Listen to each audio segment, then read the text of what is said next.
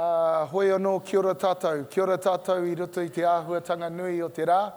Tātou kua tai ki te mutunga o tēnei hui mo tēnei tau. Nō reira, ngā mihi mahana kia tātou katoa. Kia ora everyone. First of all, I'd like to acknowledge Images and Sound for supporting this particular session, and obviously acknowledge Big Screen Symposium and all the people that have worked hard to bring us an incredible event over the last 48 hours. So if we could have a round of applause.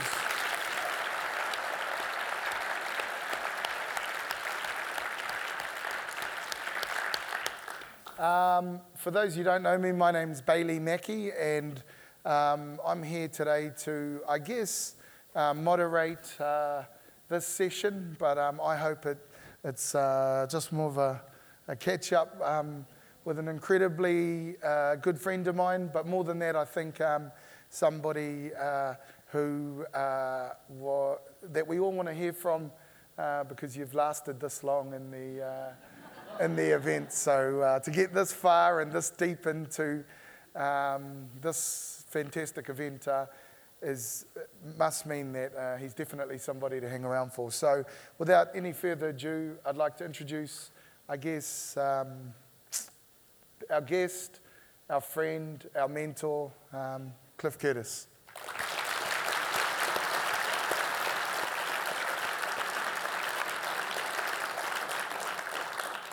Joe, I like our t-shirts. Yeah, thanks. Good salesman. Good salesman.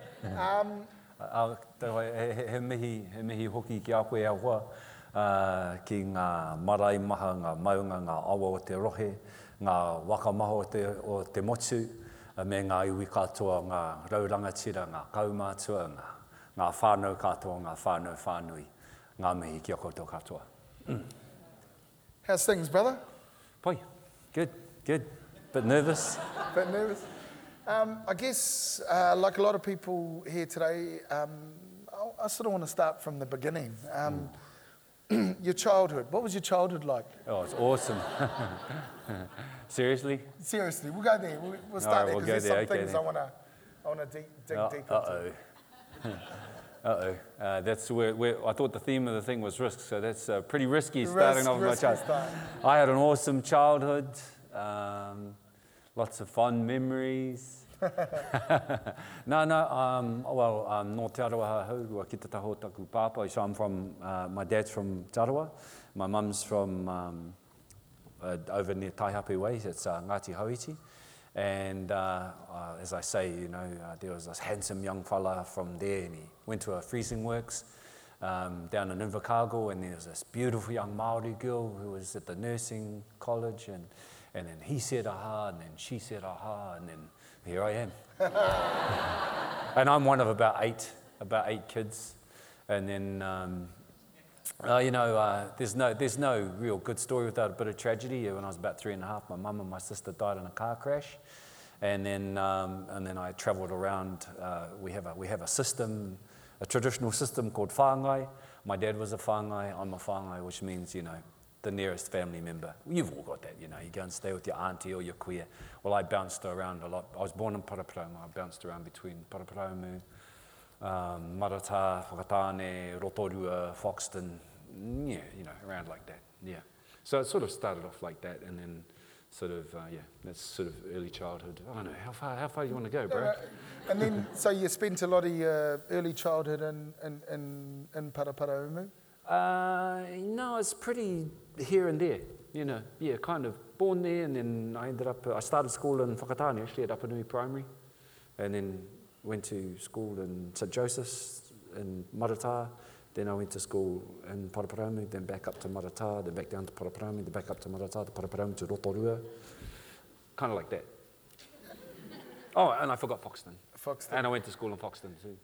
Any early hints of performance or acting? I don't think so. No. And you nothing? No.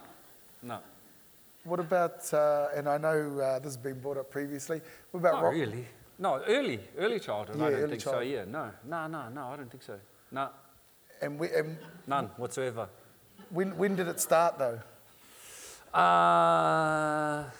Yeah, I've wondered that myself. Yeah, there was the rock and roll dancing. Yep. So that sort of came out because I was driving my dad to solo appearance dues and rock and roll dancing and things so he could pick up women. Yeah. He was a bit of an alkie, so Yeah. he needed me to drive. When And then I got bored, and then I started dancing. And then I started dancing, and then because I started dancing and I started winning championships with my dance partner, then I got to choreograph at Kapiti Players, some musicals, and then I just came out of nowhere. But I did do kapahaka Cool. when I was at school in Rotorua. And Yeah, so that was a bit of performance there, but I wasn't very good. At Kapaka? Not really, no. Wow. I thought you would have been. Because I do want to pick up on Kapaka, because it was there, I guess, during your late teens that you met Mita Mohi. And, early teens. I was 13, 14, yeah. Yeah, and for those who don't know, Mita Mohi is a Māori weaponry expert in Rotorua, and I know he's had a big impact on you, Cliff. No, he's my man. He's my hero. So he sort of was the first sort of Māori, obviously Māori male role model that sort of thought being Māori was cool, because my dad thought being Māori was pretty dumb. So yeah, that was a big impact on me, because I thought my dad was dumb. I love my dad, but Yeah. I still thought he was a bit dumb. But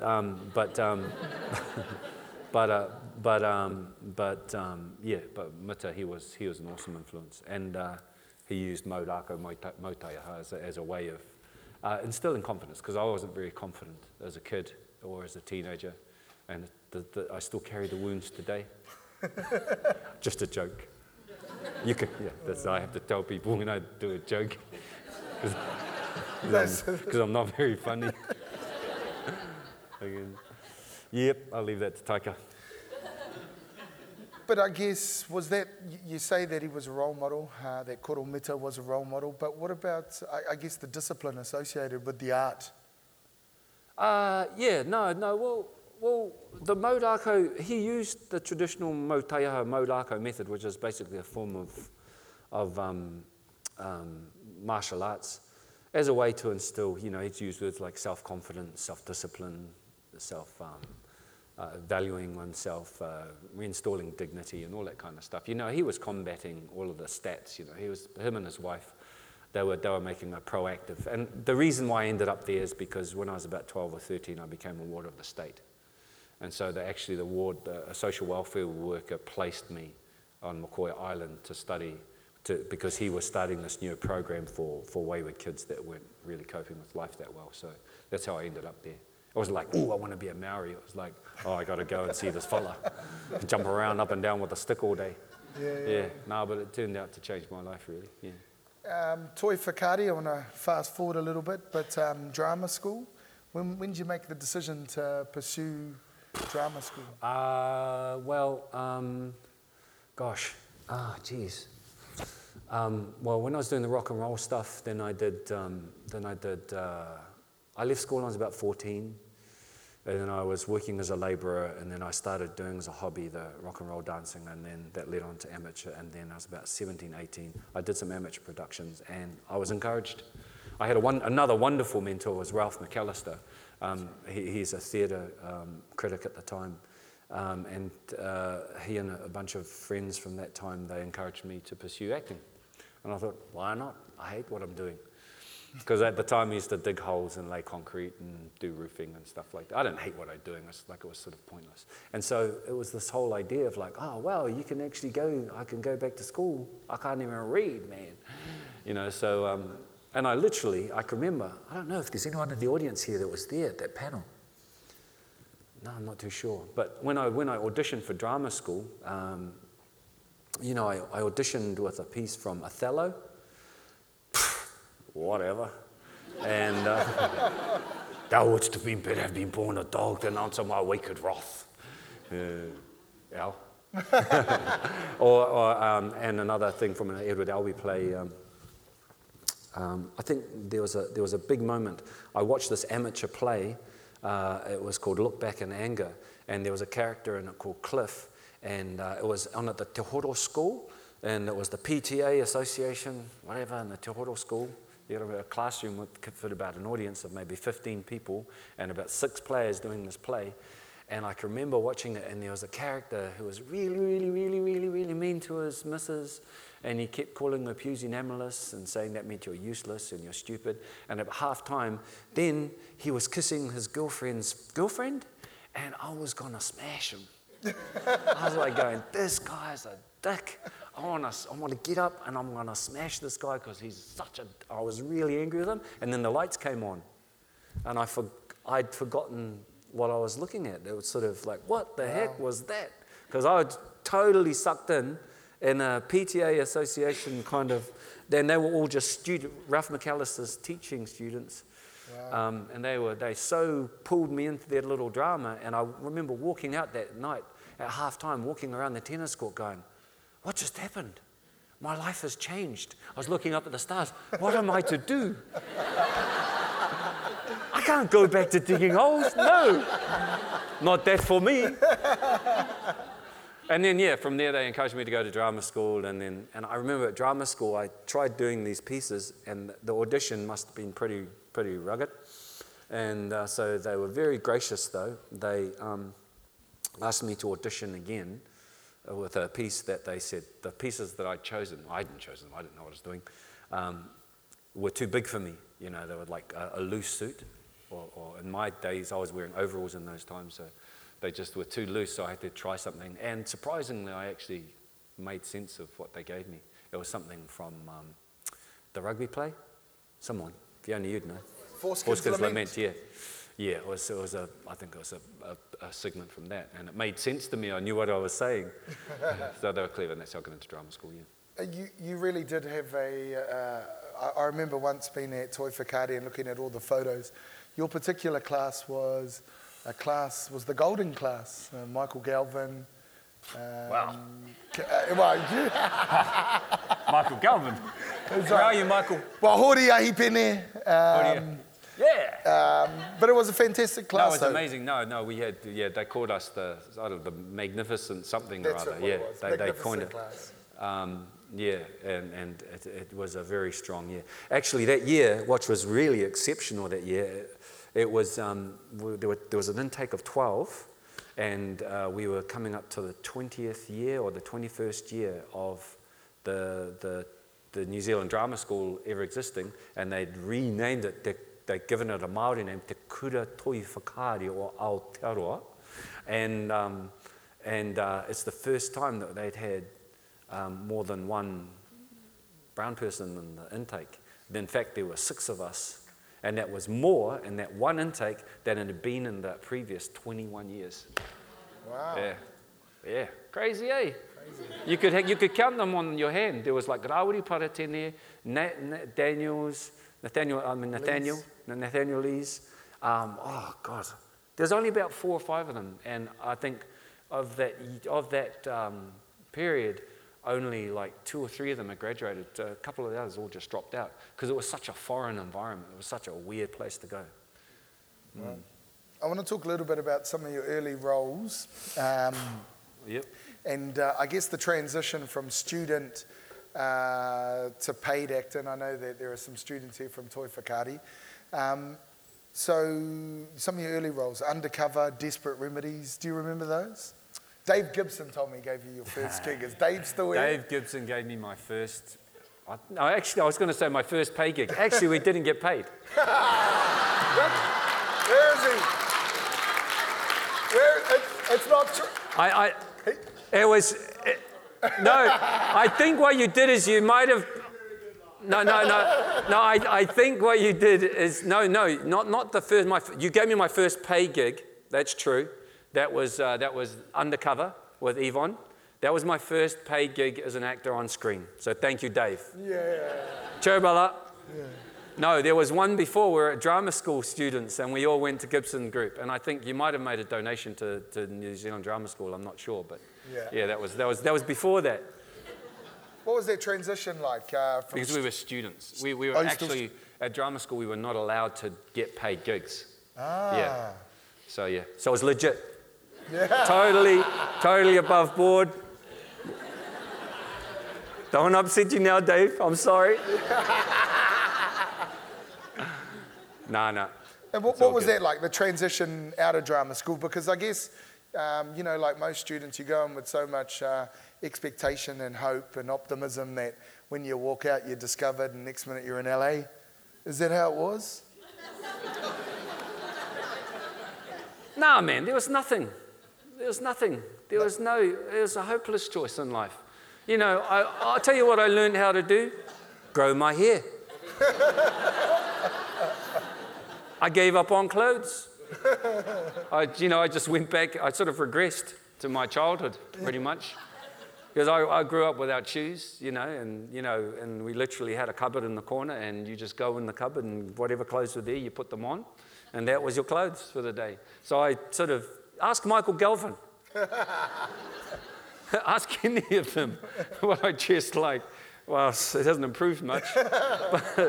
But no, it was, it was a useless choice. Who wants to go to drama school and become an actor? Only losers. Unless, of course, you're Michael Galvin. You know, those fellas had a plan. Those fellas were smart. You see, our year was split between those who'd done English Lit and Victoria. They were the smart ones, and there were people like me and Hordy and, and Sima, we were green, brother. We were street. We were paru. I mean, we smelled. We used to sleep in the library. And I'm not joking. We did. No. So yeah, it was an opportunity to, it was a wonderful time actually. It was my happiest time because I used to walk through the streets and look at all these people scurrying off to work, stressed about I don't know what. And I was thinking, what are they all doing with their lives?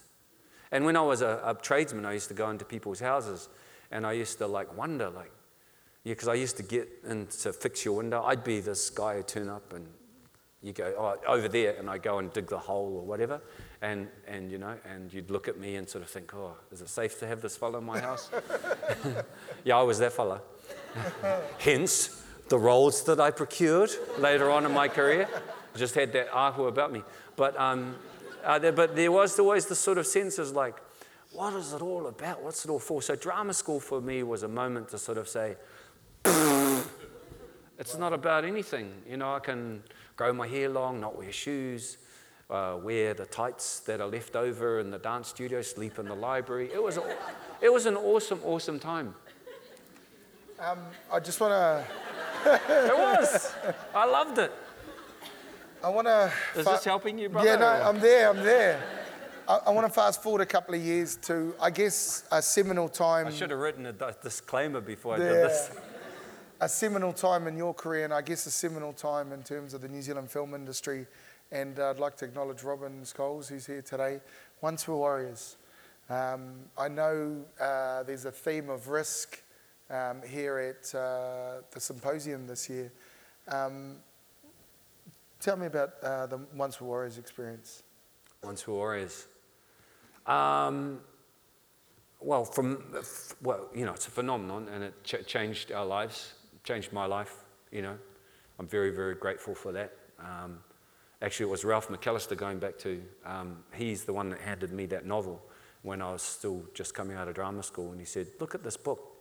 You should do something like." He was thinking like a 1 or 2 hander, like a theatre piece. And I read the subject matter. I was like, ugh, yuck, paru, man. That's just that's just taking me to a place I don't want to be, And of course, it became this phenomenon, and I was like, oh no, oh God, really? This is what we're going to be celebrating about who we are? I was devastated, really, because I was thinking of look at all Witi Ihimaida's novels. Who explored a breadth and depth of who we are as Māori, and this is the one that's going to gallop through and get a movie made out of it. And I was real anti, and and that was all going through, so I wasn't keen at all. So when the movie was getting made and cast, I went and saw Don Selwyn. He cast me, and I didn't, I think at that stage I had Zach Wallace was going to be,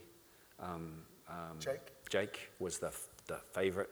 I think Tim Weta was going to be Uncle Bully, and that means I could be Niggs. He's pretty cool. He's in a gang, but he doesn't really want to be, but he is. I was like, is Sonny here? Your sonny's here. Yeah, Sonny and I, we were roughly the same age, but he was just so much better looking.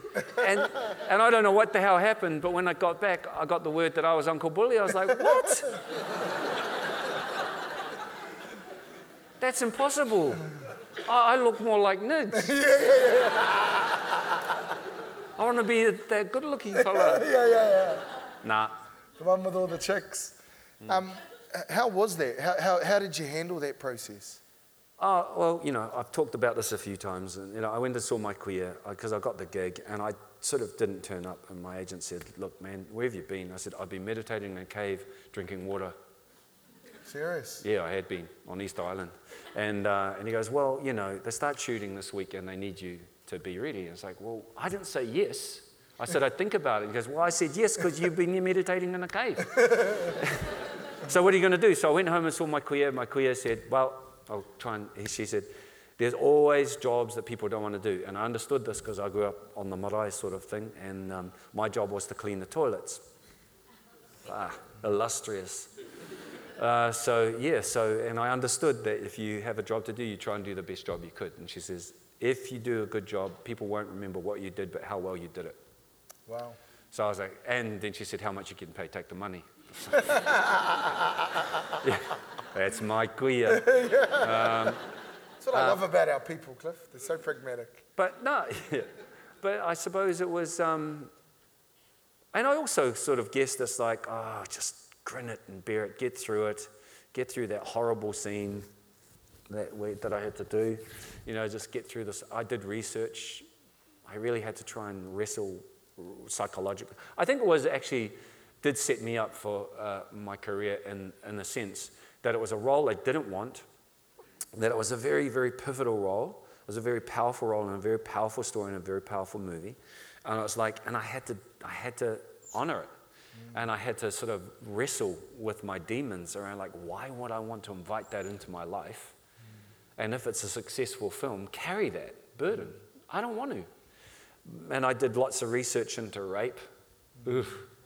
It was nasty. But I think what it did is I had to focus on the task at hand. And it was very much like a sleight of hand. It was really much like, I learned a very interesting tool as an actor, is that, I don't know how to describe this. This is how I describe it. Have you looked at a knife?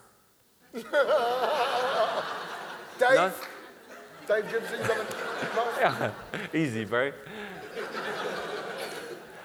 Knife, anybody got a knife? It's a good knife? Yeah, you got a knife.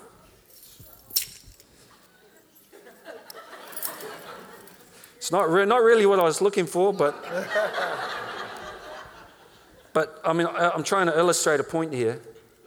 So, it's like just imagine the knife is bigger. Just say it's a bigger knife. And we're just like having it. What was your next question, brother? Does the audience have any questions? I actually did that to Tom Hearn to illustrate the point. It's I was trying to figure out to Tom how to describe this creative process. And it was like how to inhabit a space that you don't want to be in, and you don't actually have to be in it. It's a sleight of hand. The minute I hold a blade to his knife, I'm a psychopath because I'm acting normally. So that what made Uncle Bully so repulsive was that he seemed so normal and so a part of the family as the uncle, and he was hugging and kissing. But what he was doing, the action of what he did was so repulsive. And it was like a very key moment for me as an actor to figure that out my craft, as I didn't have to live in the space. I didn't have to inhabit it. It felt filthy. I had to go and wash off afterwards. But I just had to hold the knife to your throat, and it was like the audience filled in the rest. Ta-da! That's incredible.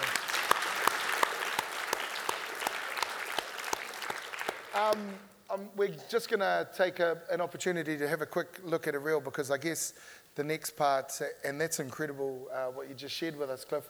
We're just going to take a little look at some of your work. I think most of it's from Hollywood, and we'll talk a little bit about that.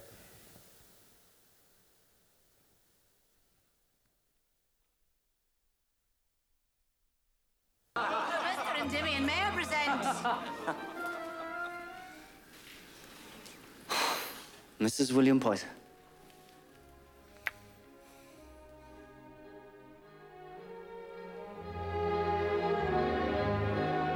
shall we?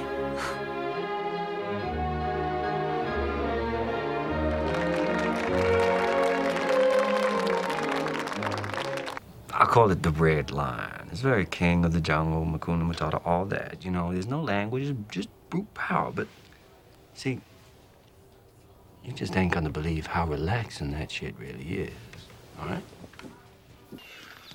I need to find an Americano who I can trust. One with honor, intelligence. Need Americano with balls, Senor Escobar. Yes. And balls, Mr. George. You know what the money's for? Alonzo, he's a hothead. Last week in Vegas, some Russian starts talking shit. Alonzo, he just snapped. Beat his ass to death. Well, it turns out that Russian, he's a somebody. Now, Alonzo, he's into the Russians for $1 million. No, no, no! No.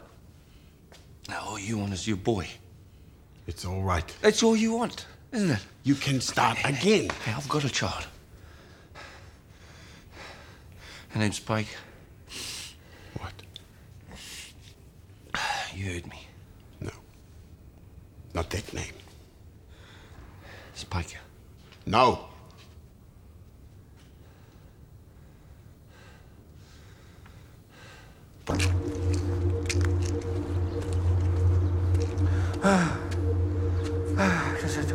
Develop, coordinate all your pieces. Just look for the combinations. That's right, get a flow, active flow. Don't leave anyone behind. You need everybody. You catch the sun. That's how you catch the sun. You get in it. Hey. Keep it positive. Lord.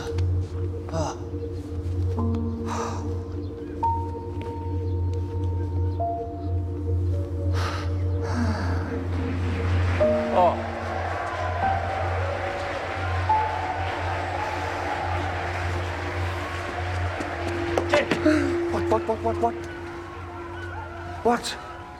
He won! He won! Yeah!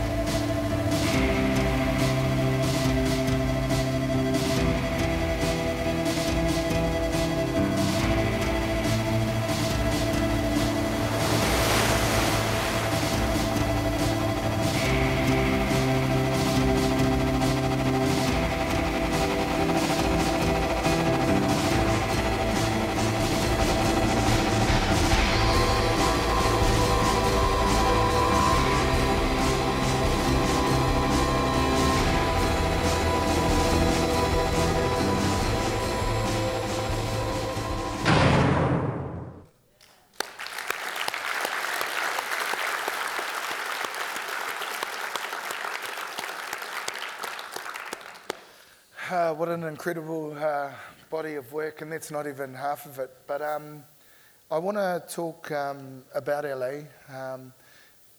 How was that when you first decided to go to LA? It's a lot like going to Auckland for the first time. No, I remember I was about 20 when I first came to Auckland. It was like, what? This place is massive. And it was Horty and myself and Toby, we were in the back of this van that we were all sleeping in and cruising around Auckland going, fuck, this place is huge. Look at all the buildings. I can't even see the top of the buildings. It was like that. That's what LA was like when I first got there. And how hard was that transition though? Yeah, it was really hard. It was really, really hard. I mean, it was emotionally. I mean, I was blessed because we had Once Were Warriors, and that was in Cannes at the time, and you know, I hustled my way there, and so I had a ticket there, sort of ish. I had a reason to go through there, and I did this TV show called Hercules, or that was before it was a TV show.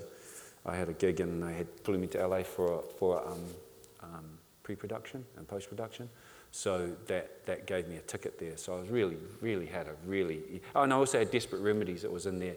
That was at the New York Film Festival, So I had about 3 things that gave me sort of a bit of buoyancy, and I had pretty rugged, pretty rough showreel that I cut together. I'm not too sure where the undercover was on there, Dave, yeah, so I was lucky in that sense, but it was really hard for me to see how I would ever belong in a place like that. Same with Auckland. I couldn't ever see myself wanting, when I first saw, and LA was the very same. It took me about 15 years to get used to the idea that, okay, there's some good food here, and it's good weather, and, I just sort of see it as this really sort of smoggy place and too much traffic, and I just very, very intimidated by it, and I couldn't see myself there. I think that was the big problem. There's nothing wrong with LA. There's something about me inherently that didn't. It's like when I went to drama school. I didn't feel like I belonged in drama school. I didn't fit in. I'm a hoary, I don't. And I thought, they're just gonna give me jobs as a drug dealer and a rapist, and that's all that I'm gonna be good for there, So it was a very, very big psychological, emotional journey for me over many, many years to come to terms with my inadequacies and my insecurities about being in a place like Hollywood. Yeah. What do you look for in a script when somebody brings you a script? And I know you get pitched a lot of times, and there's a lot of writers here. What do you look for in a script? I look, first thing is I look for a story. It depends, There's about five ways of qualifying what a script is. There's the story, there's the characters, there's the team around it, there's the financials, and then there's the location. Location's a biggie, yeah? Oh, it can be. Yeah. So it's like, it depends, and it depends what hat I'm wearing when I'm looking at a script, Like if I need to pay the bills and stuff like that, I'm wearing a different hat. If I'm looking for something that's going to make sense of my 20 years commitment to this career choice, I'm looking at things differently. But creatively, if I'm going to be producing it, I'm wearing all of those things at once. I'm trying to figure out how to pay my investors back, how to tell a great story, and how to something that is going to give me the ability to endure the journey ahead, which anybody that's produced a movie knows what that's like. But sorry, I could try and to answer be a bit it, more specific, then, yeah, what about as an elegantly, actor and the type of character? As an actor, okay, A, B, C. You want a beginning, a middle, and the end. I make my bread and butter basically as a character supporting actor. And it means that, generally I'm there to support the scene, the on-scene, the main event. And so I'm looking for 4 things, a beginning, a middle, and the end. And that doesn't mean that I have to be the beginning, the middle, or the end of the movie. It could be one scene that has that is pivotal to the narrative. That means that the narrative cannot progress without me. Otherwise I'm going to get cut out like I did in the piano. And it's like... I remember the call from Jane Campion saying, and I said, where is the scene? Underneath the Sydney Harbour Bridge, in storage. Thanks, Jane, thanks for calling me. Yeah. But, you need a story that that is key to the progression of the narrative, that won't progress. And actually, if you're producing or writing or directing a scene or editing a scene, a movie, you're looking for that every single moment of the movie. So, by the way. And the other thing I'm looking for is something that is,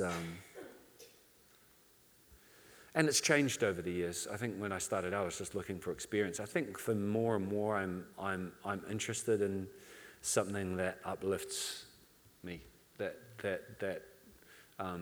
is uplifting and speaks to my soul, or that could speak to humanity in the long run, that elevates what we do as human beings and elevates what we do as practitioners. So I think that becomes more and more a challenge to look for that. And sometimes it's like trying to wring blood out of a rock. Yeah, sometimes you have to dig real deep for it. But I'm looking for that, more and more. Cool. I've got 2 quick questions because I want to open it up to the audience. But where's the risk bit? Where's the risk? Cliff, that's actually one of the questions. Where is the risk? And how do you manage the risk? Uncle Bully, that was risky. I think, you know, the minute I thought it was a good idea to get into this game, it was like all bets are off. You can't get into this sort of thinking that that's, you know, risk is actually inherent to what we do, but I also think that risk is I think it's where the great gains are. You know, anybody that's investing, anybody who's running any kind of business, you're looking for a return on your energy, whether it's financial or whether it's like, you know, a relationship. You're hoping to get the best return for the energy you put in. So I think everything's risky in life, but I think that I think you're looking for, I'm floundering now. I think I'm looking for, I don't know, I just sort of see risk as in everything that we do. It's actually, there's no avoiding it. It's actually, it is what we do.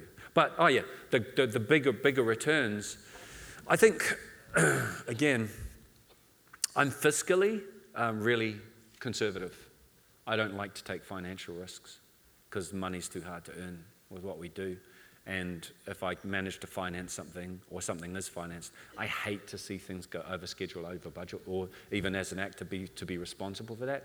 But creatively, I think risk is where you get the best gains, the greatest gains. And I'm talking sort of short-term and long-term. I think there's something to be said for taking a conservative run at something. You know, oh, horrors are in. Let's do horrors. Yeah? Yeah? Anybody want to do a horror?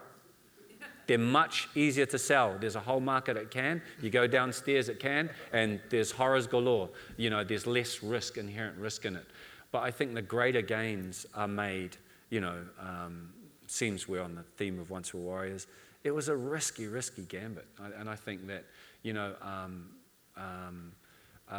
the game changers are increase, the greater the risk, the greater the loss, but also it sort of tends to double up on your return. Okay, cool. I want to talk about just two characters quickly. First of all, Genesis Portini, because I grew up in Gisborne and I grew up in Kairi and I grew up around Genesis. And I say this hand on heart that your portrayal of Genesis was incredibly accurate. And I know you worked hard at that. So tell me about when Tom Hearn and James showed up with the script. Yeah, that was a risk. That was a risk. I was like, who are these white boys? Who are you? Who are you, white boy? Who are you, white fellas? And I did the same to Robin. You know, I'm very ungracious in that regard. It's like, who are you? Who are you to tell this fella's story? What the heck? Where the hell are you from? Yeah. Hey? Ponsonby? You don't know? I was very terrible. I got to sort of expand my view. Which could be incredibly risky in itself. Well, you know, but I saw that the risk was far greater from my end than, and they turned out to be amazing. They turned out to be absolutely, Tom Hearn's, he is the future of our game at the moment, so much. And what a talent James Napier Robertson is. But there was a huge risk. And then the idea, and they said, I want to put on 300 pounds for what? Like, do you know how old I am, bro? I know how to put on 300 pounds. Yeah, drink a lot of beer. No, it was a huge risk. But then, but James Napier Robertson, he pushed it across the line and he said, look, bro, he understood and we clicked and he said, look, if we get this right, it's a game changer. And I think creatively mainly is that for him and for me, it's like I can trundle around in LA, doing TV series year in, year out, but whenever we're going to get a chance for a role like that, might not ever happen again. So it was a wonderful, wonderful opportunity. And it was a beautiful piece of work. And the last character I just want to ask you about is Travis Manawa from Fear the Walking Dead. And I raised Travis Manawa because it premiered as the highest ever premiere of a cable series in American television history. But it had a Māori as the lead character.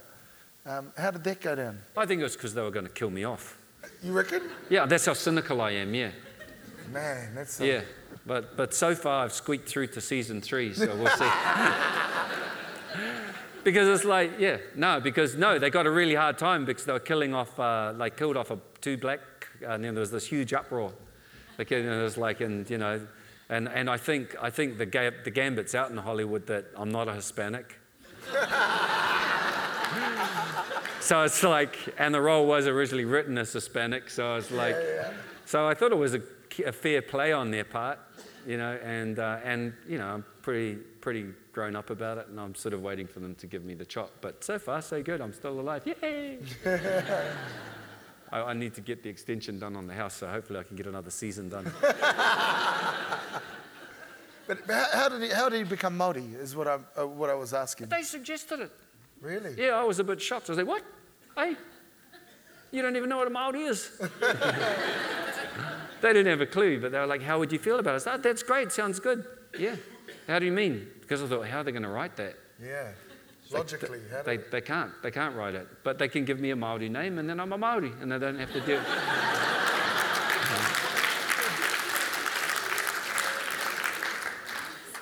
Kind of weird way you. They actually wanted his name to be Travis Parata. Oh, did he? Yeah. Did they? Yeah. But I think Miss Parata was getting a bit of bad press at the time, so I didn't know whether that was a good idea. Yeah. And lastly, just before we open it up, because I'm really keen to get some questions, you've been admitted to the Academy, bro. Yeah. That's cool. Taika and I. That's correct, isn't it? Taika and I. Speak the good England. Speak the good England. What's that like? What does that entail? What's the Academy? Oh, it's very confusing, actually. You just kind of get an email, and they say, oh, congratulations, you're in the Academy. And I'm in the Academy of what? And then it's like that. AMPAS. And it's like, what's AMPAS?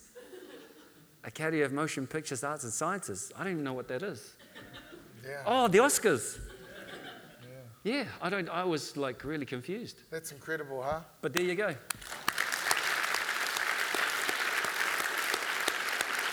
some questions. Yep.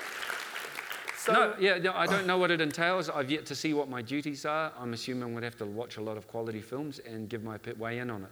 But I'm still a baby, so I'm still learning what that is. And hopefully I won't get kicked out. Yeah. Questions? What's the biggest difference between working on a Hollywood set and one in New Zealand? Just for those at the back, he's just asked what the difference is between working on a Hollywood set and a New Zealand set. None. I'm working on a Hollywood one right now in Henderson.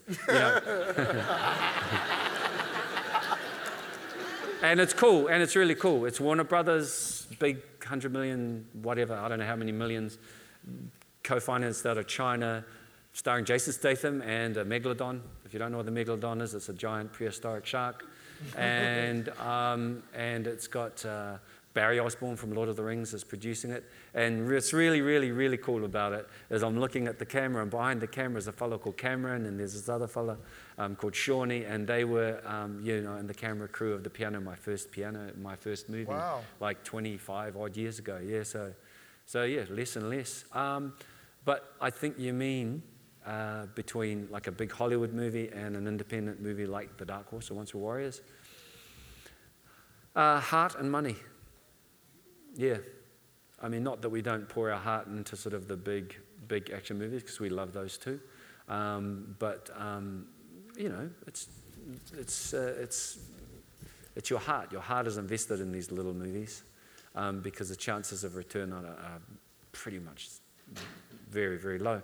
So you're really, really doing it from a place of love, and everybody on set feels that, and it raises the frequency of your work. And it gets you through all of what it takes to do it. And money, you just don't have the money, but and that can be as difficult as having too much money. That creates other sorts of headaches. So those are the two. That's a quick answer. I'm trying to do quick answers. Cool.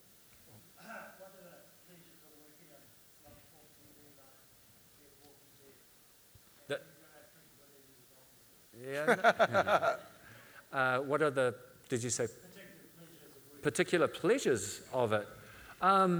It's still a new form for me. I've done a few TV series, but they've never gone past season 1. So it's the first time I've had a TV series go into a second season.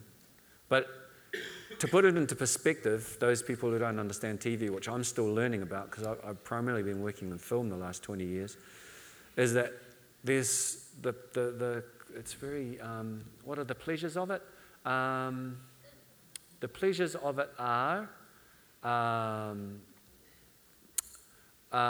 still the possibilities of what's ahead, that I'm in something that is commercially successful and viable. It sort of, it helps me sort of feel validated as a Māori in that context, that all the steps along the way means that I'm not being, I went into Hollywood with a lot of insecurities, as I said, and it's like, it sort of reflects back to me a notion that is not external, it's internal. So the pleasure is that, like, hey man, hey Cliff, how'd you feel if you became a Maori? It's like, what? On screen in the show? I'm like going, yeah, choice, that sounds good. And that there is some pleasure in that, I gotta say. Oh, and also something that, it's interesting to be a part of a phenomenon or some kind of big part of the big machine. It's a different part of the world, and to be in the leadership role of it is, I think it's sort of validation and the idea that it's the scale of it, like playing to a global audience. Yeah, I think that's something of it. And do I go drinking? Yeah, on occasion. I do that about once every 6 months. I'll go out and have a bit of a blast. Tequila in Mexico. With the zombies? With the zombies? No, they scare me. They scare you. Yep.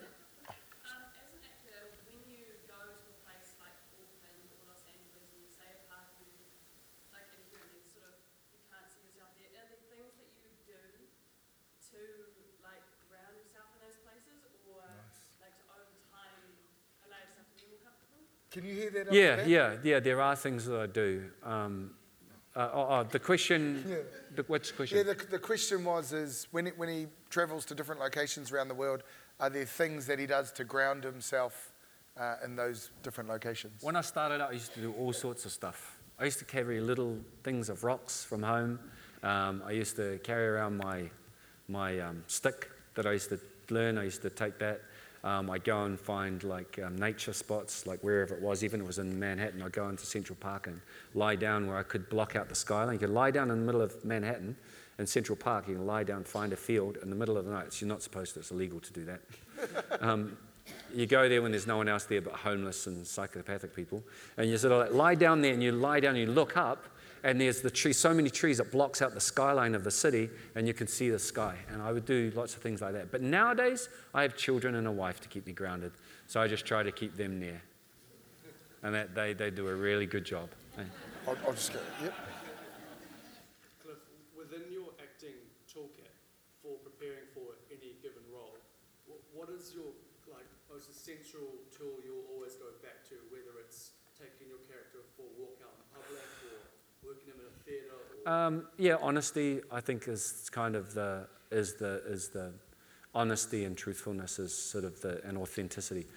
Trying to get rid of your bullshit, and this applies to dealing with the PAs and the ADs and the director and the writers and everybody. You just got to strip away your bullshit, and that's the number one tool of, I think, any hard-working, honest artist as an actor, is to try and be a bullshit-free zone. And, that's hard work for me.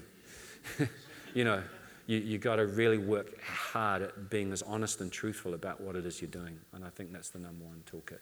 Cool. We'll go ahead. Yep.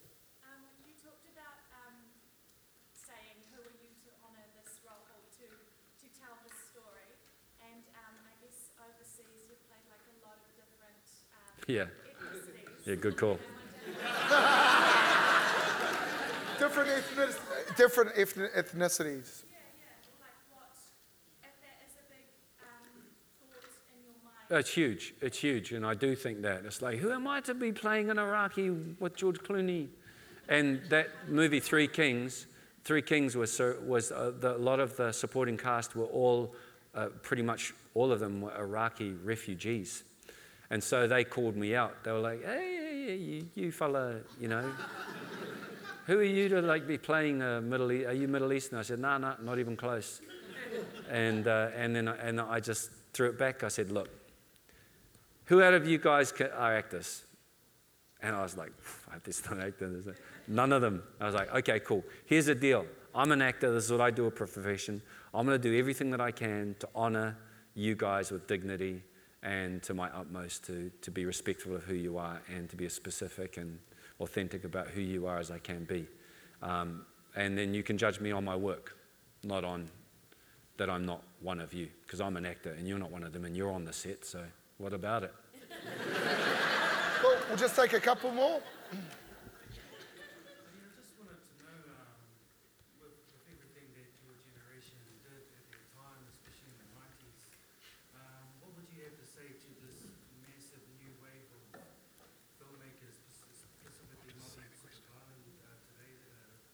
Oh, man. Okay, it's the best and the worst of times, I think. You know, in business terms, you know, the business is really, really erratic. You know, when I got into it 20 years ago, I was on the outside looking and sort of thinking I don't belong. And now I'm in the middle of it, and I've got so many options around me. I don't have enough arms to pull it all in. So that's the best of it. And the worst of it is, like, the market is in a huge flux, and there are no rules, which is the best of it.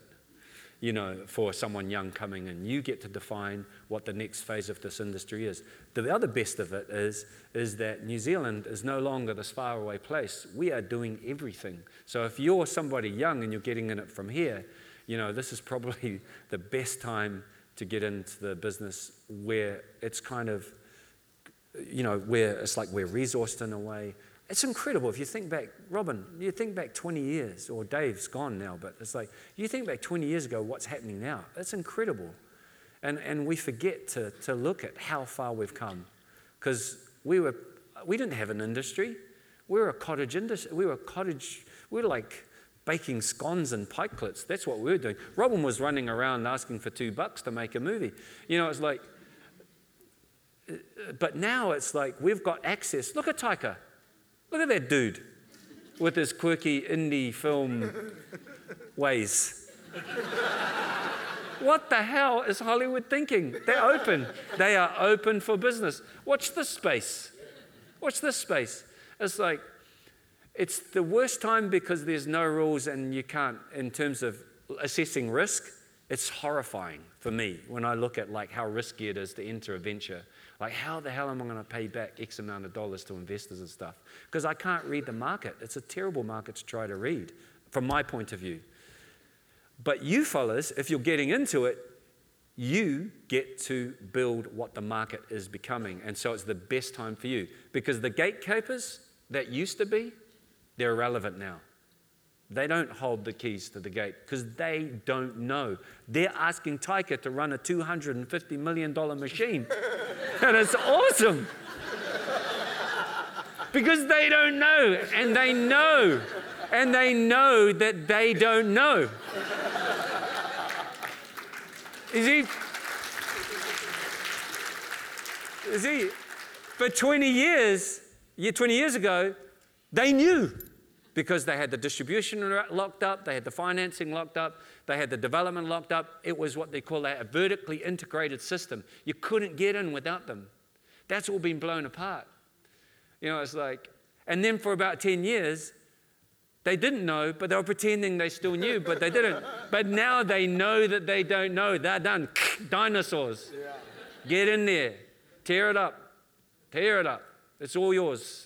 I'm a karaua now, you know. You fellas have got to like take the charge because I'm looking over my shoulder, you know, and I'm like thinking, I have not got a clue what you fellas are going to come up with. It's scary, but it's awesome.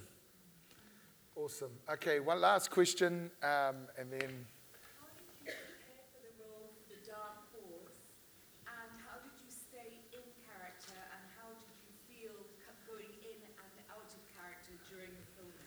I wish I had a really elegant way of describing that process. But I don't have an elegant way about me anyway, so that would be tough.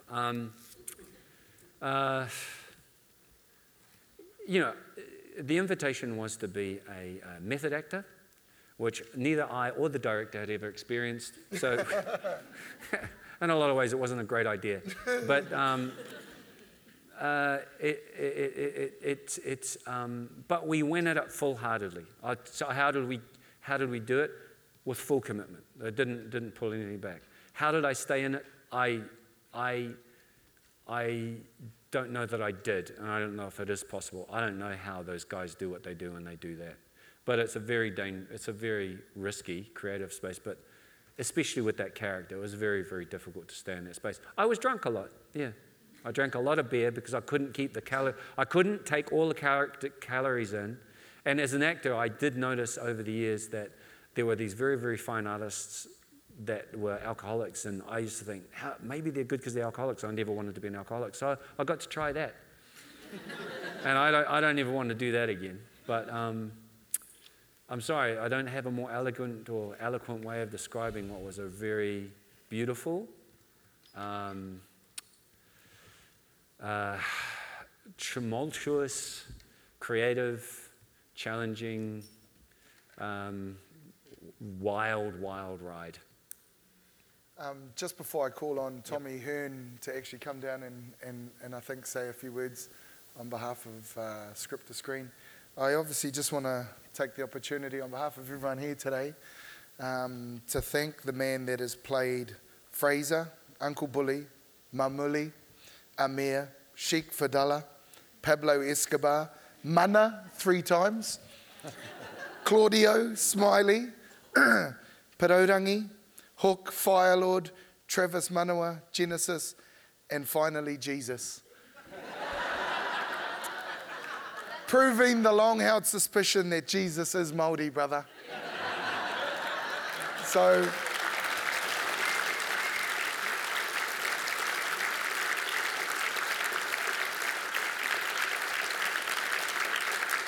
ladies and gentlemen, let's give an awesome big round of applause for Cliff Curtis.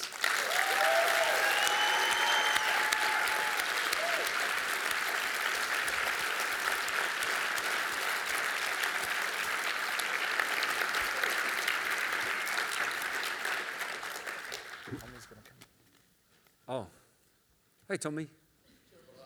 Tia bara.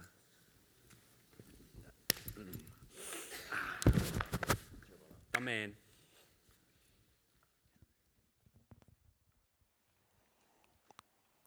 Kia ora whānau. I have the responsibility today of thanking all of our sponsors and partners who obviously without their support we wouldn't have been able to put on this awesome event.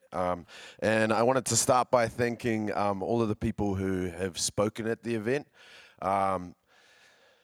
It's actually, from experience, it's quite a scary, risky thing to come up and be that vulnerable in front of a group of people. And I think often we sit in the audience and sort of underestimate how scary that is for people to make themselves vulnerable and share in that way. So firstly, I just wanted to start by thanking all of the speakers, and I'd just like for us all to give them a big round of applause to show our gratitude.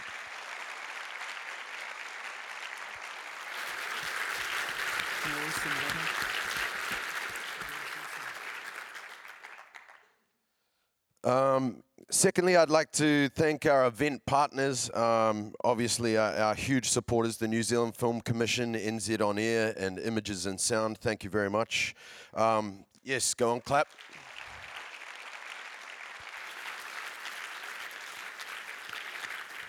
Also like to thank the Pullman Hotel in Auckland, our host here, the University of Auckland Department of Media, Film and Television, our other sponsors, Park Road Post-Production, South Pacific Pictures, The Random Group, Transmission Films, Greenstone, and a new sponsor this year, the first Australian completion bond company, FACB, who probably will never bond me again after Cliff has told everyone that he was drinking on our set for the majority of the show.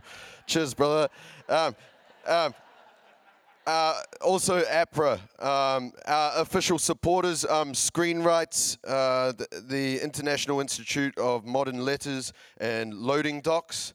I'd also like to thank the rest of the Script to Screen board, beautiful group of people, Christina Milligan, Tim Riley, Tainui Stevens, Sophie Henderson, and Cass Avery.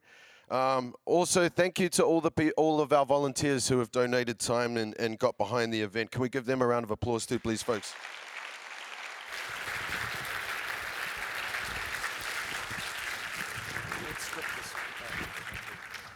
Our business partners in the event, Justine Mackay and Andy Dowding from J&A Productions and their team, Rachel Wilson, Aisha Hall, Brooke Miller, and Jess Manthe. And also an extra big thank you to our event manager, Sarah McDermott from J&A, and to Eloise Weber from Script to Screen as well, both who have absolutely poured their souls into this event and to making it the spectacular gig that it's been these last couple of days. So thank you very much to both of you.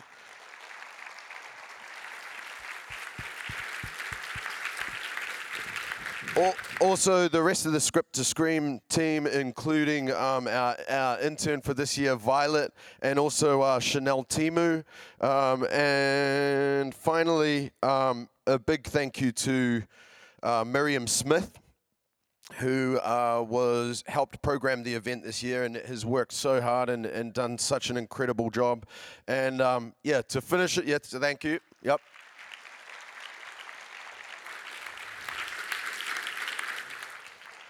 And to finish, Esther, you're a machine, man. Like, it's been such a privilege to be on the board with you, for the event and for Script to Screen generally, and just to see how hard you work and how passionate you are about the impact of, not just the Big Screen Symposium, but everything that Script to Screen do across the board. I really admire you, and thank you so much for making this possible for all of us. So, kia ora.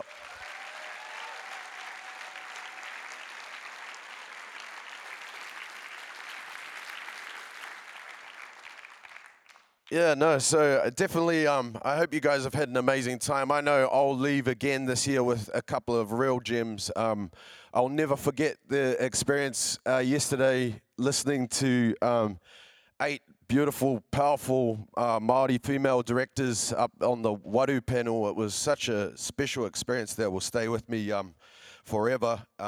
Obviously, so many other highlights, but I hope you guys have got your little treasures to take away with you and sort of will go out there and charge ahead and continue to take risks and continue to make special films that we can all come together and talk about next year and in the years in the future.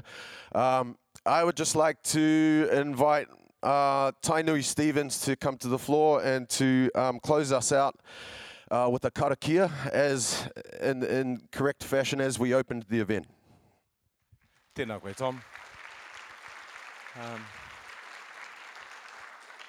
Just to follow on from Tom's thoughts, I think for me, one of the most moving things about the kaupapa of our hui and this thing about playing or managing or working with risk, for me illustrated kind of inimitably and hilariously by Christopher Doyle and movingly by Petra Brett Kelly, was investigating the moment.